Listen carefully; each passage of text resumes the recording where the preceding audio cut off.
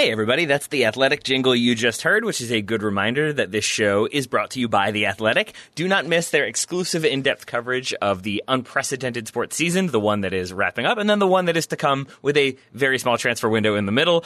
There's going to be lots of reporting, especially from a soccer standpoint, but obviously there is lots of other coverage of many other sports. So if you sign up to learn more about soccer or to hear more about soccer, you can also hear more about many, many other sports. But then you've got that breaking news that you're not going to get elsewhere. I think Meg Linehan is currently on pace to break a story every, I believe, 12 hours is about how it works. She works hard. You can follow her at The Athletic and be up to date with those articles, be up to date with your information. Best of all, The Athletic is offering another big discount. You can receive 40% off the annual subscription when you go to theathletic.com/total soccer. Once again, that's 40% off the annual subscription when you go to theathletic.com/total soccer. Sports are back, and you won't want to miss the breaking stories of your favorite teams.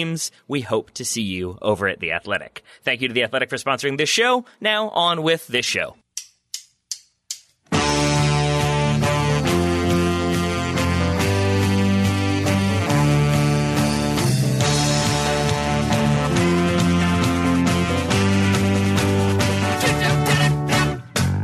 Everybody, and welcome to the Total Soccer Show. I am Taylor Rockwell. Daryl Grove is not with me today. He is up in Boston. He will be back next week. For the rest of this week, we have another episode of Allocation Disorder. We also have an interview with Lori Lindsay that breaks down the NWSL semifinals as well as looks ahead to the final this Sunday. For now, I've got the tallest working man in football punditry. It's Mr. Sam Tighe. Hello, Sam. How you been, buddy? I didn't know that I'd grown 3 inches and overtaken Peter Crouch, but that is how much is in it. I am just 3 inches off Peter Crouch. That's how tall I am for those that haven't met me. And it is great to be here with you again, mate. Lovely to speak to you. Lovely to speak to you. We're going to talk all things Premier League. We're going to start with this, though. The obvious place. There will not be a Ballon d'Or award winner this year. I would still like to ask, if it were happening, how many times would you give it to Christian Pulisic this year? Mate, there is not a happier man on this planet that the Ballon d'Or is not going ahead this year. It is my least favourite thing about football. Of course. Because what I have to do every 3 months is create a Ballon d'Or power ranking, which directly pits all of the big names against one another in a ranking from 1 to 10. It's my opinion, and it gets slammed to the ground, spit on and beaten, and my mentions for the next 2 days, maybe even up to a week at times, is just a complete and utter dumpster fire. All of the Messi stands versus all of the Ronaldo stands versus all of the extra people who think this person or that person. And the fact that I get to avoid all of that for the rest of the year is going to do my personal happiness a world of good. But if I had to give it to somebody based on what's happened so far, I would give it to Robert Lewandowski. All right, you mispronounced Christian Pulisic, but that's fine. Yeah, I think that's a pretty common one. Ryan Bailey, whom I know you know, he makes the same argument that it should be Robert Lewandowski. I look forward to all of the many negative tweets for us for even suggesting it not be Messi or Ronaldo. Do you enjoy writing that column, or is that like sort of a labor of love that then gets torn apart and angry messages come in? No, I hate all of it. I hate every second. We have a content meeting, and about every 3 months we have one of those meetings. My boss will say to me, "Hey Sam, I think it's about time for another Ballon d'Or power ranking," and my face just drops, and they can all see it. They all know I hate it. But the problem is, it's what everyone's talking about, and that's part of my job responsibility, right? To broach the subjects that everyone's talking about. And obviously, it does very well in terms of interaction and popularity and reads and stuff. So it's a bit of a no-brainer. But I personally hate it. I hate writing it. I hate conceptualizing it. I hate picking the 10. I hate ranking the 10. And then I hate writing the individual bits, because one of the problems, as I'm sure you found with over the years as well, is that what is left to say about someone like Lionel Messi or Cristiano Ronaldo that hasn't already been said. And I hate writing stuff that doesn't add extra value to things or add a different or a fresh perspective to things.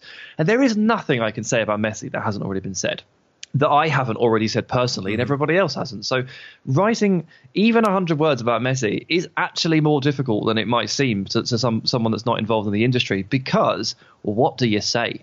So I hate all of it. Literally all of it, from conceptualization to ranking to writing to the final product to the end result in terms of what actually happens with regard to the response, literally every single bit of it I hate. I go on a social media hiatus for 24 to 48 hours once I hit publish. I just disappear. I can't be asked. I get death threats and shit over it. So I genuinely hate it for honest reasons. Are you actually able to not look for 24 to 48 hours? Because I always feel like I'm going to do that, and then around hour 10, I'm like, I'll give it a look and just see real quick. And usually my belief that I should not have looked is confirmed at that point. Yeah, I mean, I did used to struggle with it. I used to say I'd do it, and then I would do what you did, like hour 10. But it over the years, I have genuinely been able to just leave it behind. Nice. I mean, I went camping last week. I took a week off. I've been absolutely exhausted because I haven't had any time off at all for like 6 months. And I went camping and I dropped my phone down the only toilet in the campsite by accident. Lovely. Or was it? Because I found myself wondering if, in fact, it was accidentally on purpose because I needed a reset. And so I couldn't turn it on for 12 hours. And it is actually fine. iPhone 10 technology, man. Brilliant. I think you should probably disinfect that thing. But yeah, otherwise, I'm glad it still works. Oh, no, for sure. But it does still work. But I got a break. I got the full 24 hours. And it's amazing what it does for you when the conversation turns the way it does sometimes. All right, well, let's turn that conversation then, since we've begun at the obvious place of the thing you least like writing about. Let's talk about a thing that you have enjoyed. Since the restart, has there been a team that you find yourself most enjoying that is sort of appointment television for you for whatever reason? Across Europe, there's probably one in each. I mean, I support Granada, and Granada have managed to qualify for Europe, which is just remarkable. So I've made a habit of obviously watching all, if not most, of those games. I've watched pretty much all of Real Madrid because I've been in awe of their mentality and their determination to grind through the kind of mini tournament structure, and the way that they have overtaken and beaten Barcelona with that win streak, I found incredibly impressive on a mental level. Over in Germany, I watched Gladbach and Leverkusen a lot, and I could not help but admire Bayern and think that they were maybe the perfect side. And in the Premier League, I've watched every game of Southampton's because I write a match day program for them, or not at the moment because there's no match day programs, but I write a website column for them as well, so I have to stay up to date.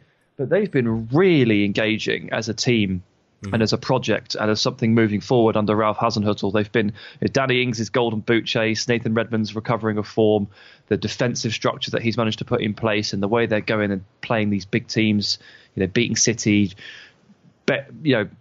drawing with United with the last gasp win at Old Trafford. Southampton have been really, they've drawn me in more than ever. I mean, I literally have to watch them, so it's a bit of a cop out, but I'm really enjoying that part of it.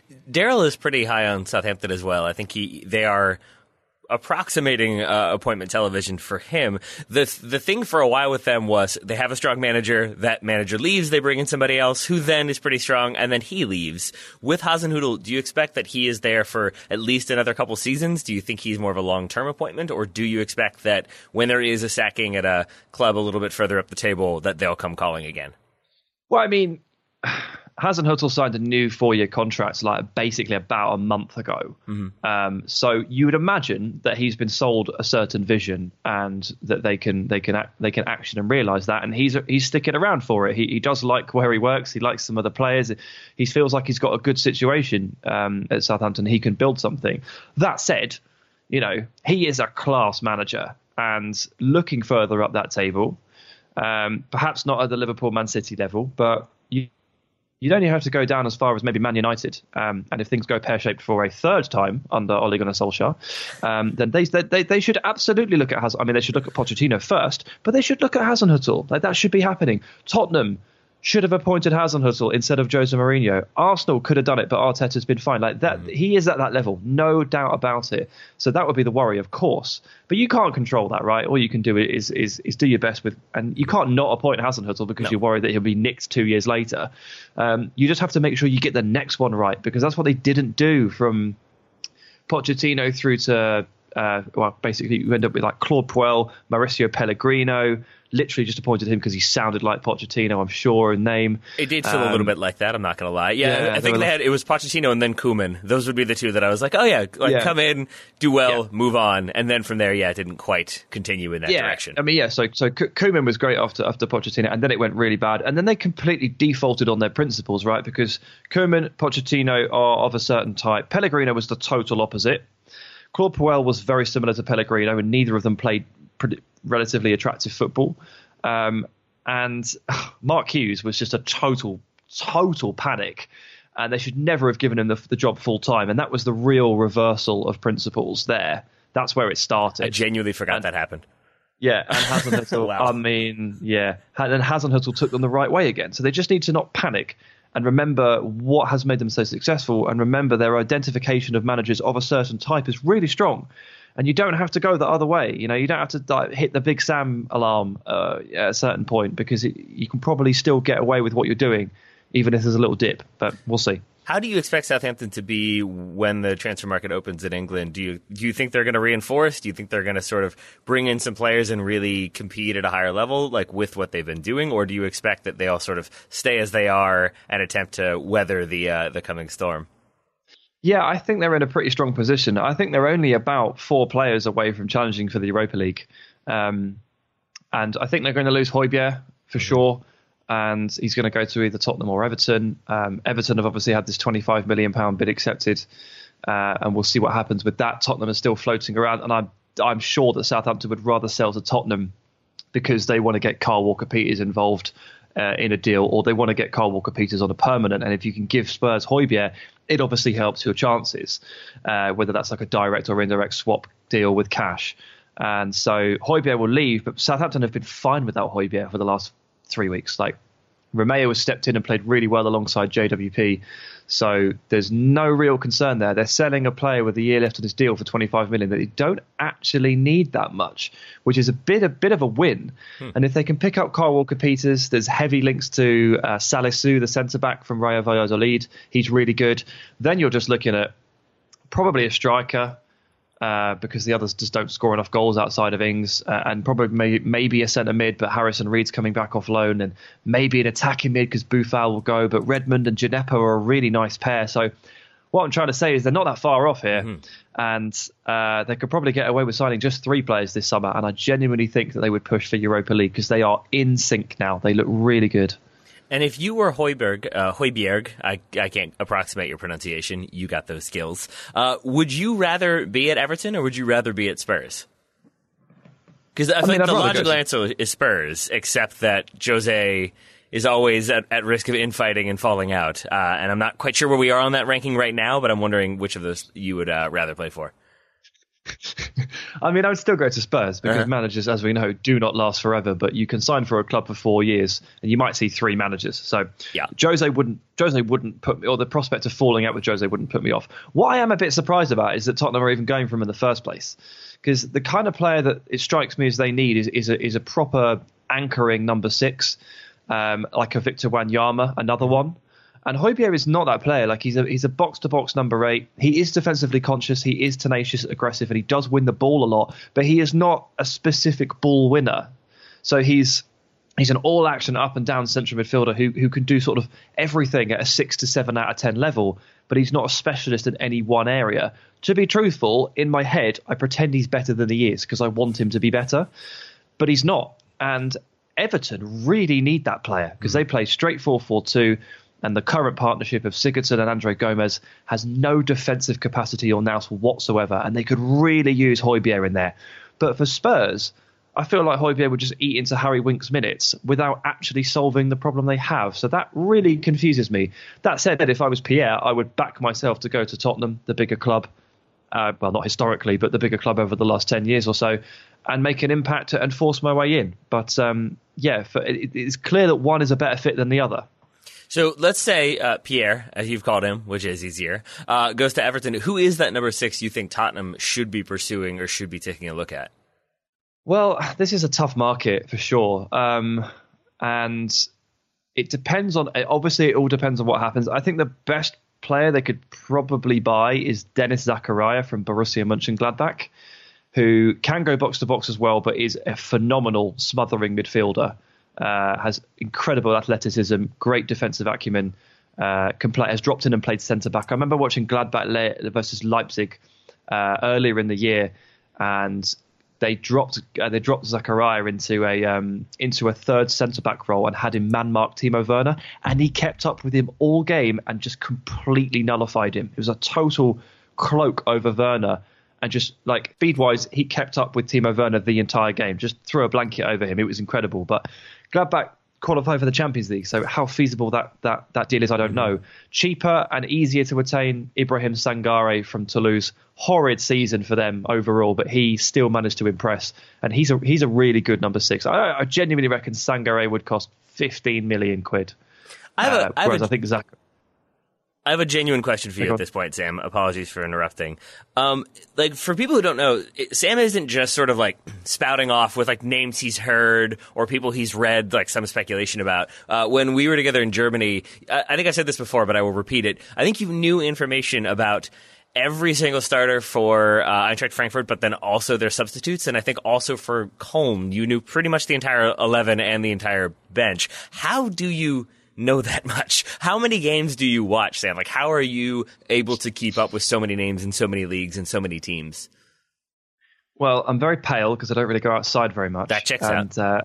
As a result of that, I spend my time watching a lot of football. I'm very lucky that I get access to some really incredible tools as well due to my role at Bleach Report and the social profile that I have. People want to give me access to tools, and my company will obviously pay for stuff. So I have access to something called Y Scout, which is literally just like on tap football, full video, full games, every single one back to like 2010. And they all get uploaded into there. It's very shady, but it works out quite nicely. And I have advanced analytics tools at my disposal, like entire like transfer lab style things that professional clubs pay tens of thousands of pounds a year for. I get given access to. So I am fortunate that I get to digest and ingest all of this information at probably triple the speed that anybody else can, and I have access to it. So I am able to take a look around. And then obviously, you always develop over the years. You develop the people you trust, and the people whose opinion you really count on. And if you're not sure about a player, then you go and ask them, and you think, "What do you think?" And they go, "Yeah." But also, like, I just watch loads of really obscure football. Like, I'm a Granada fan, so I've just watched all of Granada's games, which means I've seen Granada play Valladolid. I've seen them play Celta Vigo. Like, I catch a huge array of players by being like a weird football hipster who insists on watching, Kai Havertz play versus Schalke and sit there and watch him for the entire time and things like that. It's just one of those things. Much, much more still to come from Sam Tighe, who is the second tallest working person in football punditry. Apologies to Peter Crouch for that introduction. But before we get to that, I wanted to let you know that this episode is brought to you by Artifact. You have heard us talk about Artifact many, many times lately because they are great, and they are, I'm going to say, immediate long-term sponsors with their frequency of advertising. The folks at Hey Artifact create personal podcasts with the people in your life. We have used Artifact to talk about Daryl's treatment and diagnosis, to also talk about the history and origin of the show. We really enjoyed it because, as we've said previously, it's an opportunity to kind of sit down and answer questions from someone else. When we do explain our stories about our history or about Daryl's history, it tends to be a kind of back and forth where we end up talking about the same kind of stuff. So having a third person ask those questions gets into different areas that we might not otherwise cover. And I thought that was very interesting, and I think can then sort of show you what you're going to get with an Artifact, which is maybe different perspectives on a thing than you might have otherwise expected. Could it be about relationships or jobs or lives or histories or what have you? And best of all, when you do want to go with your own Artifact, you can get $40 off by using the code TSS. Go to heyartifact.com, use the code TSS when you're ready to make one of your own, and you will get $40 off that first Artifact order. Thank you very much to Artifact for sponsoring this and many other Total Soccer Show episodes. Now back to Sam. Let's stick with Kai Havertz then. Why not? Where do you think Kai Havertz is playing his football next season? Will he still be in the Bundesliga, or do you think he'll be over in England? Well, it's always very difficult to say with these transfers, particularly in the coronavirus market. But this is information I'll just relay from my colleague, Dean Jones, who has his ear to the ground on these kind of things more than me.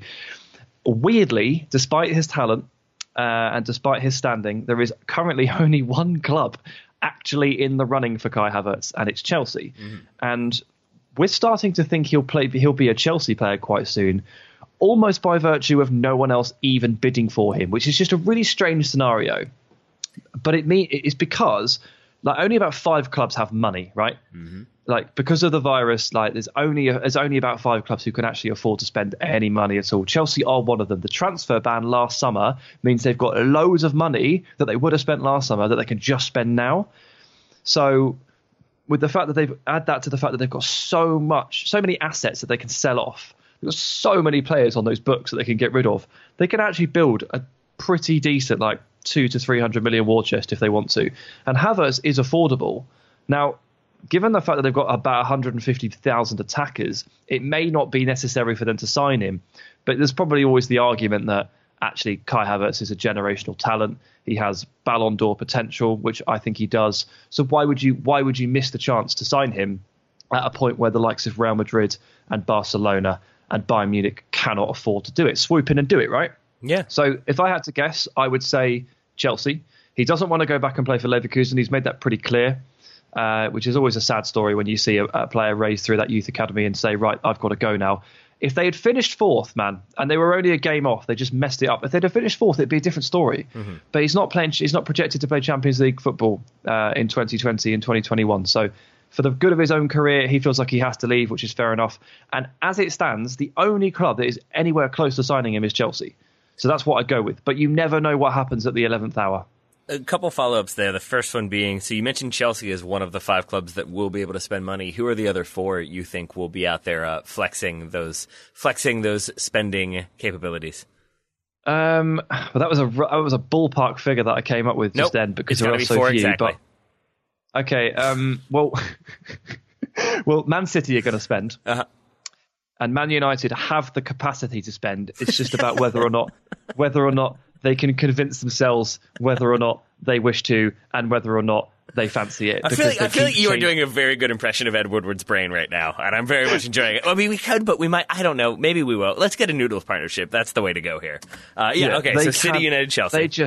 They just cannot figure out if they want to spend or not. And it's from what I can tell, from what I've heard, it is genuinely a case of like, from a PR perspective, how does it look if we break our transfer record during a coronavirus pandemic when everybody else is scratching around for cash, everybody's enforcing wage reductions, even Real Madrid have dropped the salaries of players and said we can't afford to make any signings. How does it look if we go and spend 100 million on Jadon Sancho?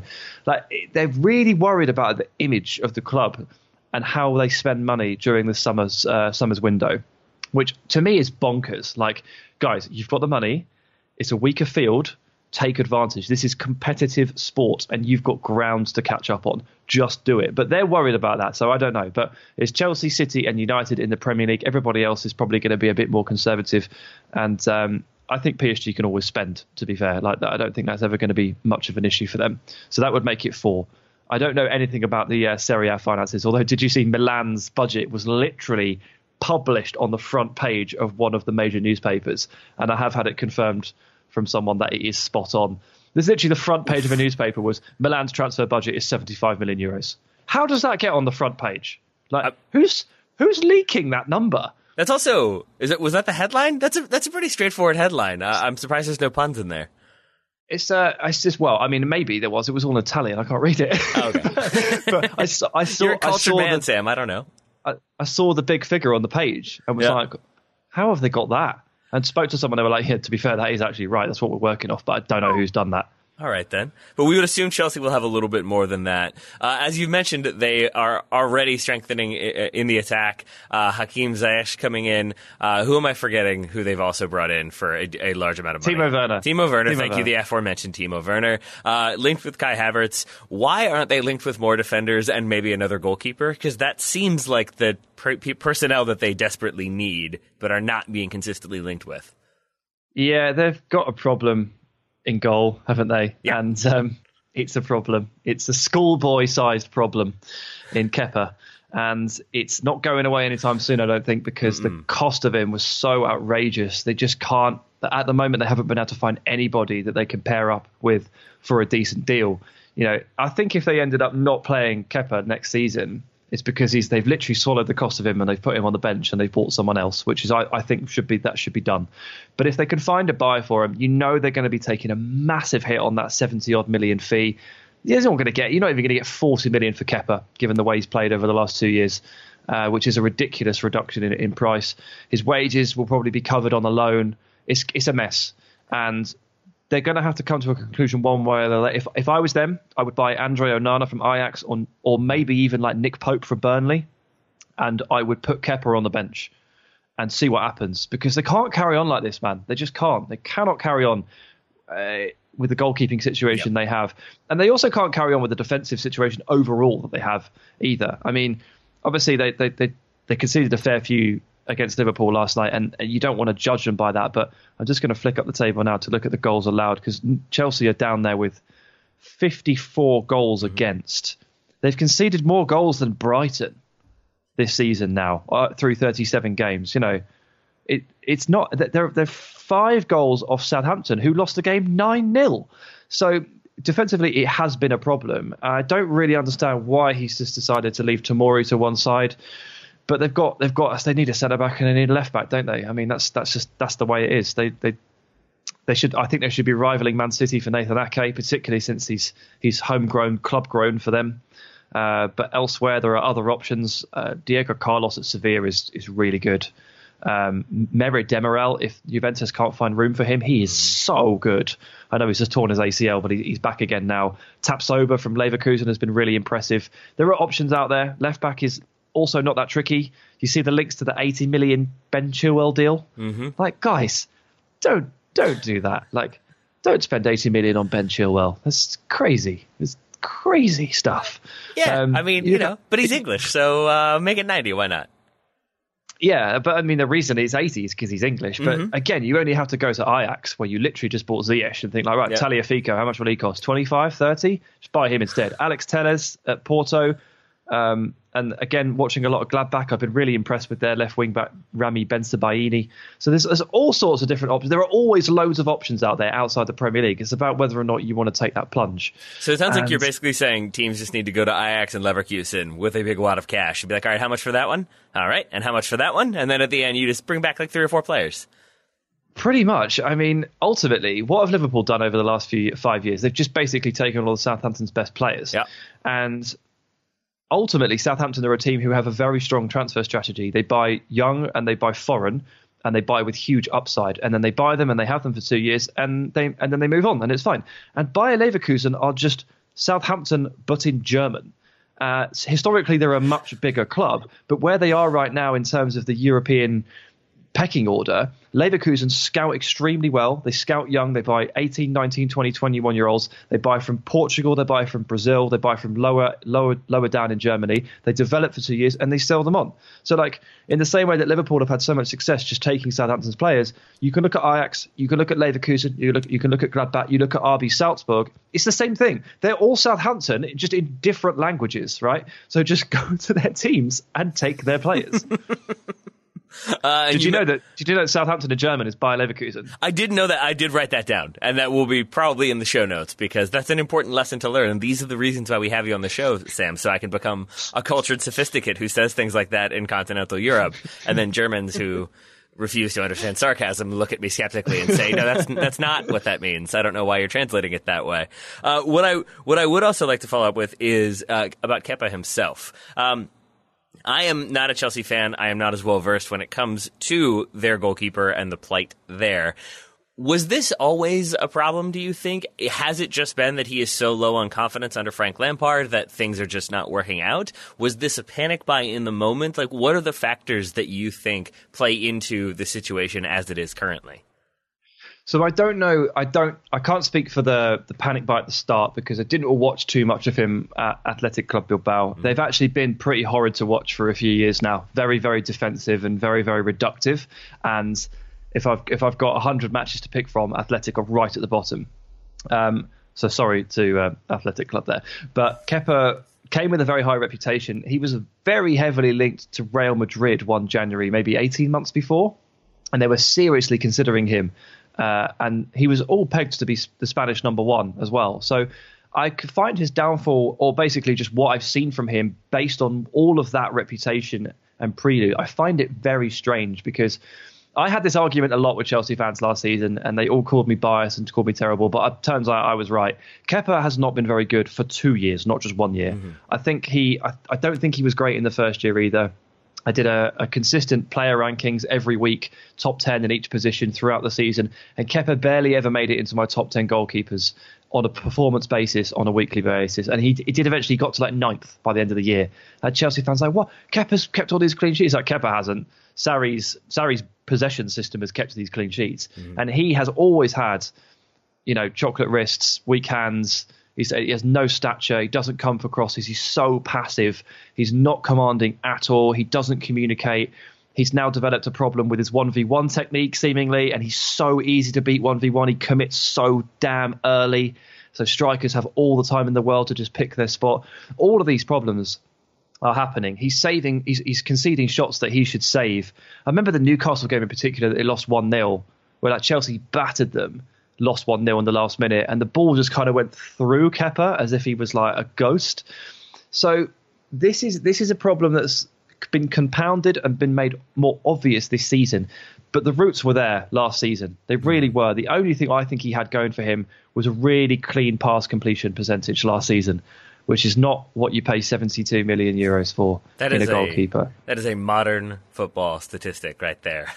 The goalkeeper's pass completion percentage is a fundamental factor. So we've talked a little bit about Kepa. Let's talk a little bit about David De Gea, another goalkeeper who is in the firing line, so to speak, recently. And he seems to do this like every couple of years. There's this phase of him being bad at saving shots from distance. I have talked to lots of different people, including goalkeeping experts, about what the explanation for that could be. And the usual response, because it's happening via text message, is the shrug emoji. I am so confused by this particular issue because it does seem to be a vulnerability for him. Do you have any idea either why he is susceptible on occasion to shots from distance, or maybe from a broader perspective, do you have any idea where you would put David De Gea in that sort of top 10 goalkeeper ranking currently? Oh man, this I don't have an answer for. I know the ins and outs of Kepa's struggles, but De Gea he perplexes me just as much as he perplexes you. It's so strange. I don't get it. I just don't get it at all. And I'm really I'm so confused by it that I'm now at the point where I think United should not sell or loan out Dean Henderson next season and start the season with David De Gea, fine. But if he does do this again, then you need to provide some element of competition to him, because that might be what's missing. I know Romero's a pretty pun alert safe pair of hands as the backup, but I don't think David De Gea really genuinely believes that Sergio Romero is ever going to take his spot.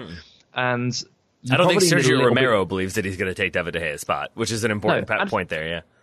And for the record, Sergio seems just fine with that. He sure does. He sure does. Backup goalkeeper. Well, third choice goalkeeper is the best job in the world. Rob Green's got it sorted. Scott Carson, sorted. Yep. But yeah, I think maybe there's a competition element there. With De Gea, I feel like there's been more downs than ups basically since the World Cup 2018. I think if I trace it back in my mind, I think that's basically where it started. And if we're now 2 years on and it's still more downs than ups, there's still more question marks, it brings you to a tough decision. I know he's on a huge wage. He's well respected and he's a very established and experienced player, but this is difficult. I sympathise with United on this one. So I think the best thing you can do is bring Henderson back and say, look, man, if he makes another mistake in the first 10 games, we will give you your shot. And maybe that spurs De Gea in a way that he hasn't been given a reason to be spurred before. I don't know, but I'm continually perplexed by this too. So they may have the solution there to the David De Gea question in the form of Dean Henderson. They've already got him on the books. The player I'm assuming you were referencing earlier when it comes to Manchester United considering breaking their transfer budget transfer record would be Jadon Sancho. Is that correct? Yeah. And how I have gone back and forth on this. How good do you think he would be for Manchester United given that price tag? Do you think it is worth it for what he'll bring to the table, or given what they have right now in that sort of front three as it is? I don't think there's a lot of depth there, so I think he definitely helps with that. Would you rather see them continue with a Rashford, Martial, Greenwood partnership, or do you think bringing in Jadon Sancho sort of automatically elevates their attacking performances? Yeah, I think he's basically knocking on the door of the elite tier of wingers. And I think if you are given the prospect of signing a player like that, you take it. I don't think you really think twice about it. If you have the funds, you do it. It's the same thing for Chelsea and Kai Havertz. They need Havertz way less than United need Sancho. But if you are given the opportunity to sign a player like that at that age, of that stature, of that potential, just do it. Like, football transfers aren't that hard sometimes. Just do it. And with United, it's a case for Sancho of just signing him. Whatever the price is, 100 million, whatever, just do it. Like, he's obviously proved himself to be extremely productive with hitting the 20 goal and 20 assist mark in all competitions this season. And that also, betrays a lot of consistency. To be able to rack up 40 combined goal involvements over the course of the season, you've basically got to be playing well every week. He's essentially the modern dream, isn't he? I mean, he's quick, he dribbles, he beats a man, he's smart, he picks out good passes, he interacts really well with his fullback or wingback and identifies and interprets space according to runs really well. And he's two-footed. Like, he's basically unmarkable. In the same way that Mason Greenwood is so hard to square up and stop because of his 2 feet, Sancho is the same. And you look at all that, you just think, just sign the guy. And Greenwood's going to be a number 9 in 2 years. He's a striker. He's not a winger. I'm absolutely fine with them introducing him on the wing because the burden of playing up front as the 9 for a club like United is heavy, and it can be one of the easiest ways to squash a player with such potential. So Greenwood filtering in on the wing, fine. But in 2 years, he's going to be your number 9. You're going to have Sancho on one wing, Rashford on the other. It's going to be awesome. This is Taylor jumping in one last time, I promise. Final interruption from me, at least in terms of advertisements, not in terms of interrupting Sam. But I wanted to let you know that we have a returning sponsor. It's Fubo. We have been using that Fubo a lot because games are coming thick and fast. There are many of them to keep track of. Fubo makes it incredibly easy, especially with the family plan where you can have 3 people watch at once. You can DVR a game that has already been happening. If you're in the 80th minute and you get there in time, you hit record, you can then have that in your DVR. If you do miss the game entirely, it is worth noting it is available on demand for 3 days after the broadcast, or 72 hours, I should say. But your base plan is going to give you 30 hours of DVR. If you upgrade to that family plan, I believe you're up to around 500 hours, which should cover lots of bases. Even if your tiny nephew, as I mentioned previously, records, I think, every single basketball game that's happening, unbeknownst to you, you will still have plenty of storage left over. As I've said, we've been using Fubo a lot recently. It helps us to keep track of things that are going on in the Premier League because you can DVR everything there. Same thing for the Bundesliga, many other leagues. We're going to have that quick break after the Premier League is over. We'll have some Champions League and some Europa League. Then we'll be right back to it with a very busy schedule. And with those leagues returning, you can stay updated on your favorite teams, on your favorite clubs, your favorite players by going to fubo.tv/TSS, and you can start your free 7-day trial. You will not regret it. That's fubo.tv/TSS to start your free trial today. All right, so I'm feeling slightly optimistic as a Manchester United fan. I'm feeling less optimistic about their chances next season because Liverpool are quite good, and I'm expecting Man City to spend to be quite good again.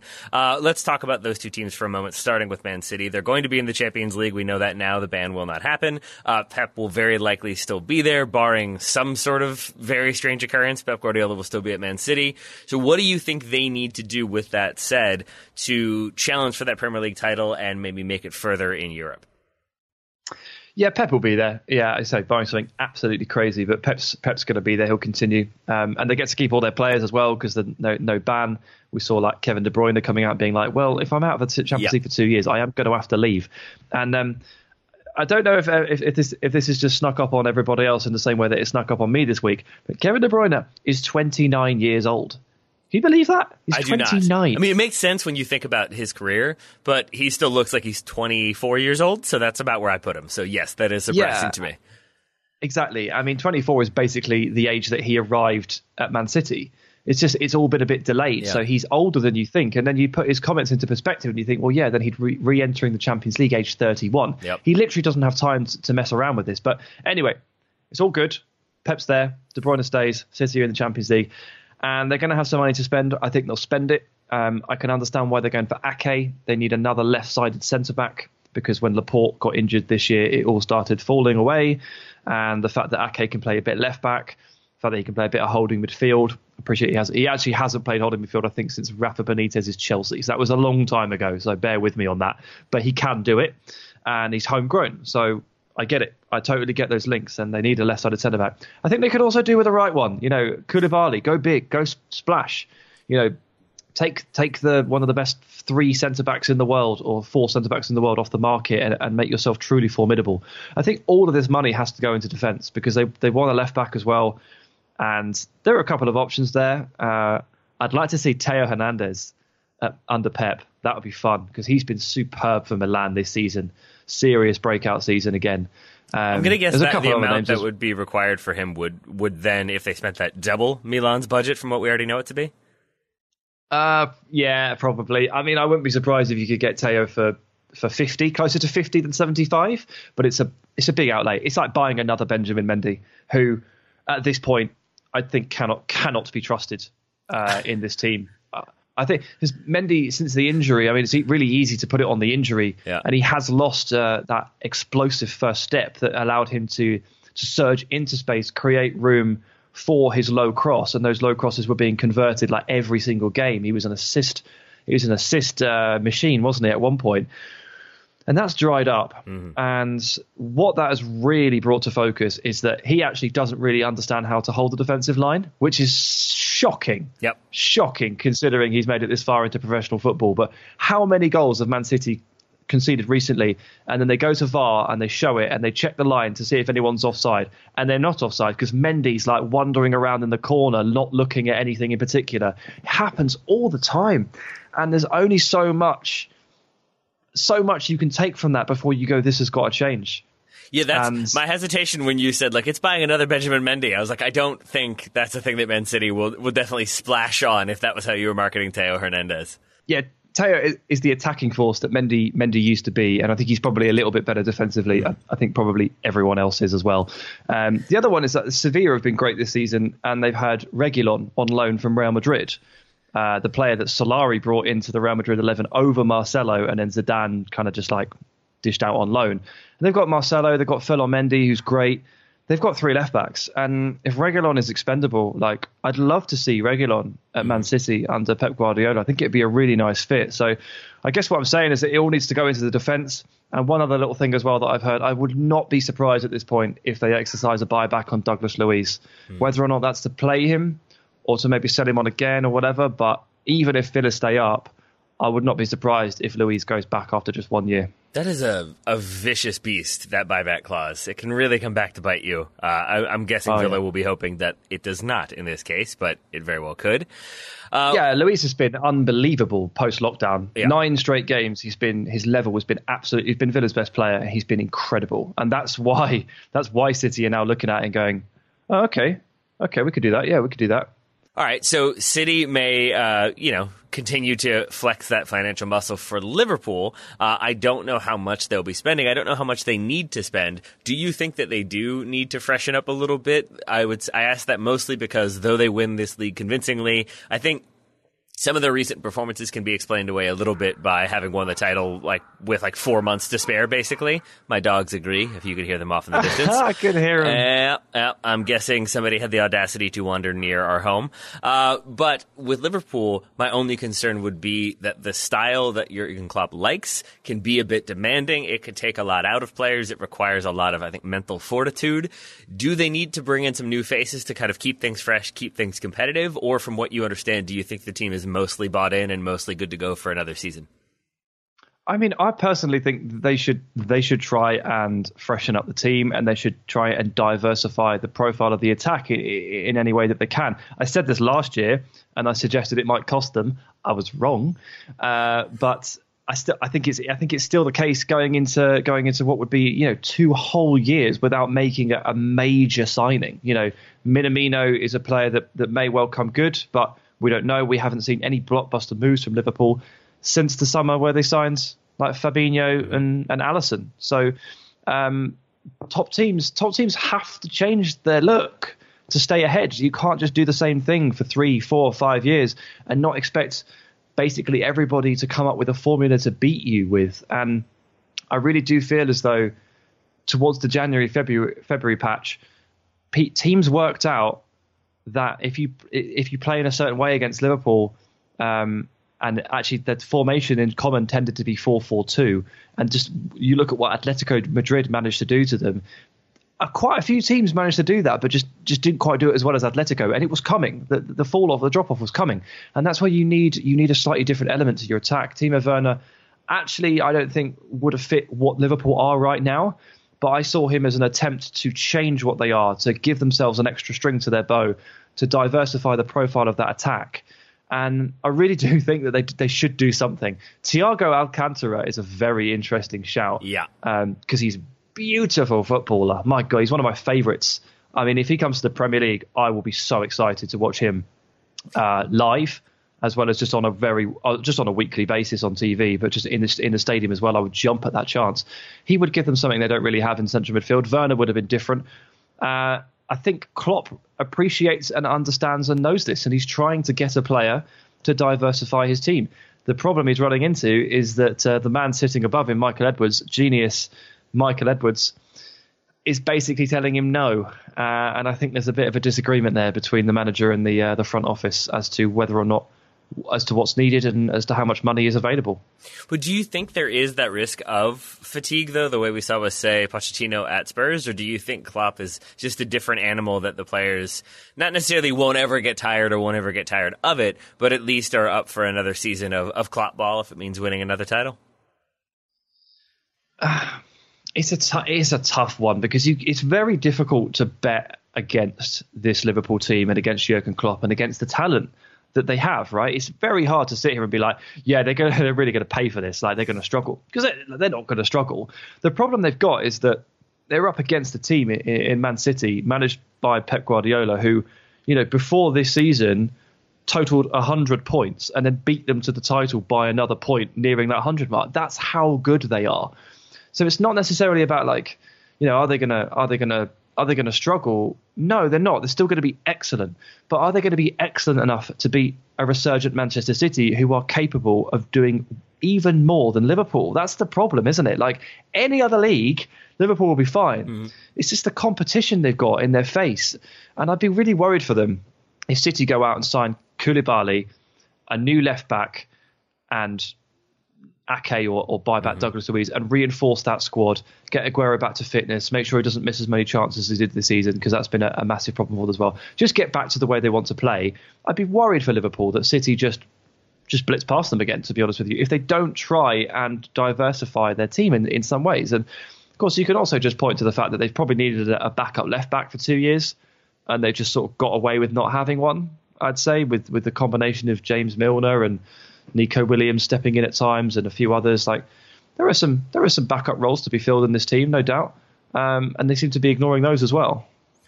So we've talked a lot about the top of the table, or teams nearer to the top half of the table. For the final round of questioning, I wanted to go much further south to a team not even playing in the Premier League yet. They will be next season. I wanted to ask you about Leeds. Leeds and West Brom confirmed for promotion. All due credit and respect to West Brom, but I am very excited to talk Leeds for a moment. What should we be expecting from them under Marcelo Bielsa in the Premier League? Yeah, I mean, to pay West Brom their short amount of credit, I mean, they've managed to grind out, this season, and they've got promoted, which is it's no easy task, man. The Championship is vicious. It is an absolutely horrendous league to get out of. And 83 points isn't that many by grand scheme in the top two, but they've done enough. And they didn't win any of their last 4 games, and they still managed to get promoted. So well done. And they have one player in particular called Mateus Pereira, who is excellent and is well worth your attention when the time comes. But Leeds 93 points off 46 games. Bielsa ball back. Bielsa's so interesting. I mean, everybody should be tuned into to what he's going to be like next season. I personally believe that Bielsa versus the English Premier League media will be a clash, the likes of which has never been seen. He is going to be so pissed off with the way the Premier League media circus works. He's going to be like, what are you lot on about? Why are you talking about this? Why are you here? What are you doing? He's going to be totally perplexed by it. In the same way that he was perplexed by the whole Spygate with Derby last season, when he invited the media into his press room and showed them a detailed presentation of all of his documents, all of his plans and his scouting reports. He's brilliant. And his Leeds team are superb as well. I must admit, I haven't seen loads of them this season because my focus has been on Europe's top 5 to 6 leagues. So Championship does slip by the wayside a little bit, but the Bielsa teams are all very similar. And having been heavily acquainted with his Athletic Club Bilbao and Marseille sides, you know what you're going to get from him. The high intensity and high pressure on off the ball, the the high stance for the defensive line, the crunching tackles in the middle. They'll play beautiful football, then they'll try and kill you off the ball to disrupt your rhythm. I mean, Guardiola calls Bielsa, his mentor. And Guardiola considers himself a Bielsa disciple, as does Pochettino. So they're all cut from the very same cloth. It's like a managerial tree that comes off. So I think Guardiola plus Poch is probably what you're going to get from Bielsa. And it's very interesting to see him step up with his squad. The hard bit is already done for him because his methods are so obscure and demanding that when he steps into a club, very often it either clicks because everybody who's already there gets it, or they don't, and it doesn't work at all. And you look at his, I'm just going to grab his managerial career here. Chile, excellent. Athletic Club Bilbao, 2 years, but excellent. Marseille didn't go well. Lazio, he literally agreed to sign for like 1 day and then just changed his mind and resigned. Lille was a disaster. Yeah. And from that, Leeds has been a success again. So it goes one or two ways. And it's the key period is always the first 3 months. And if the first 3 months go well, it will be fine. And he's through that. They're into the Premier League. And I'm super excited to see what they can offer. And I'm sure people will be looking at Leeds and going, well, can they do a Sheffield United? Are they that team? And the answer is yes. They are tactically perplexing and strange and new and interesting, and that always gets you quite far in your first season in the Premier League. It takes professional football clubs in England's top tier an almost unfathomable, Jesus, can't even say it, amount of time to get to grips with any kind of tactical peculiarity. Oh my God, it's completely going. Peculiarity. There we go. Unfathomable peculiarity. It takes them ages to catch up. Like when Leicester just counter-attacked teams to death for 6 months, and teams kept playing high line against Jamie Vardy. And eventually they went, maybe that's a bad idea. It took them so long to figure it out. Everyone in the pubs going, come on, guys. It's ridiculous. And I think that might pave the way for Leeds to have a really, really strong start to the season, particularly since they're so ingrained in their methods. Teams will struggle to adapt to them. And they've got a good core of a squad that will step up to the next level. Well, if and when that happens, we will be sure to have you back on to discuss it. I'm sure we'll have you back on to discuss many things prior to the start of the next Premier League season, including the Champions League, which we did not get to touch on today, but I would like to talk to you about at a later date. But for now, Sam, I appreciate you taking all the time to talk Premier League with me today. Yeah, I think the moment I struggled to pronounce 2 words in 2 sentences was the time. I think you've called on the right time to call the time on this interview. I took it as you just being a professional, and that's how you were demonstrating to me that you were ready for the interview to be over without actually saying so. Subliminal messaging.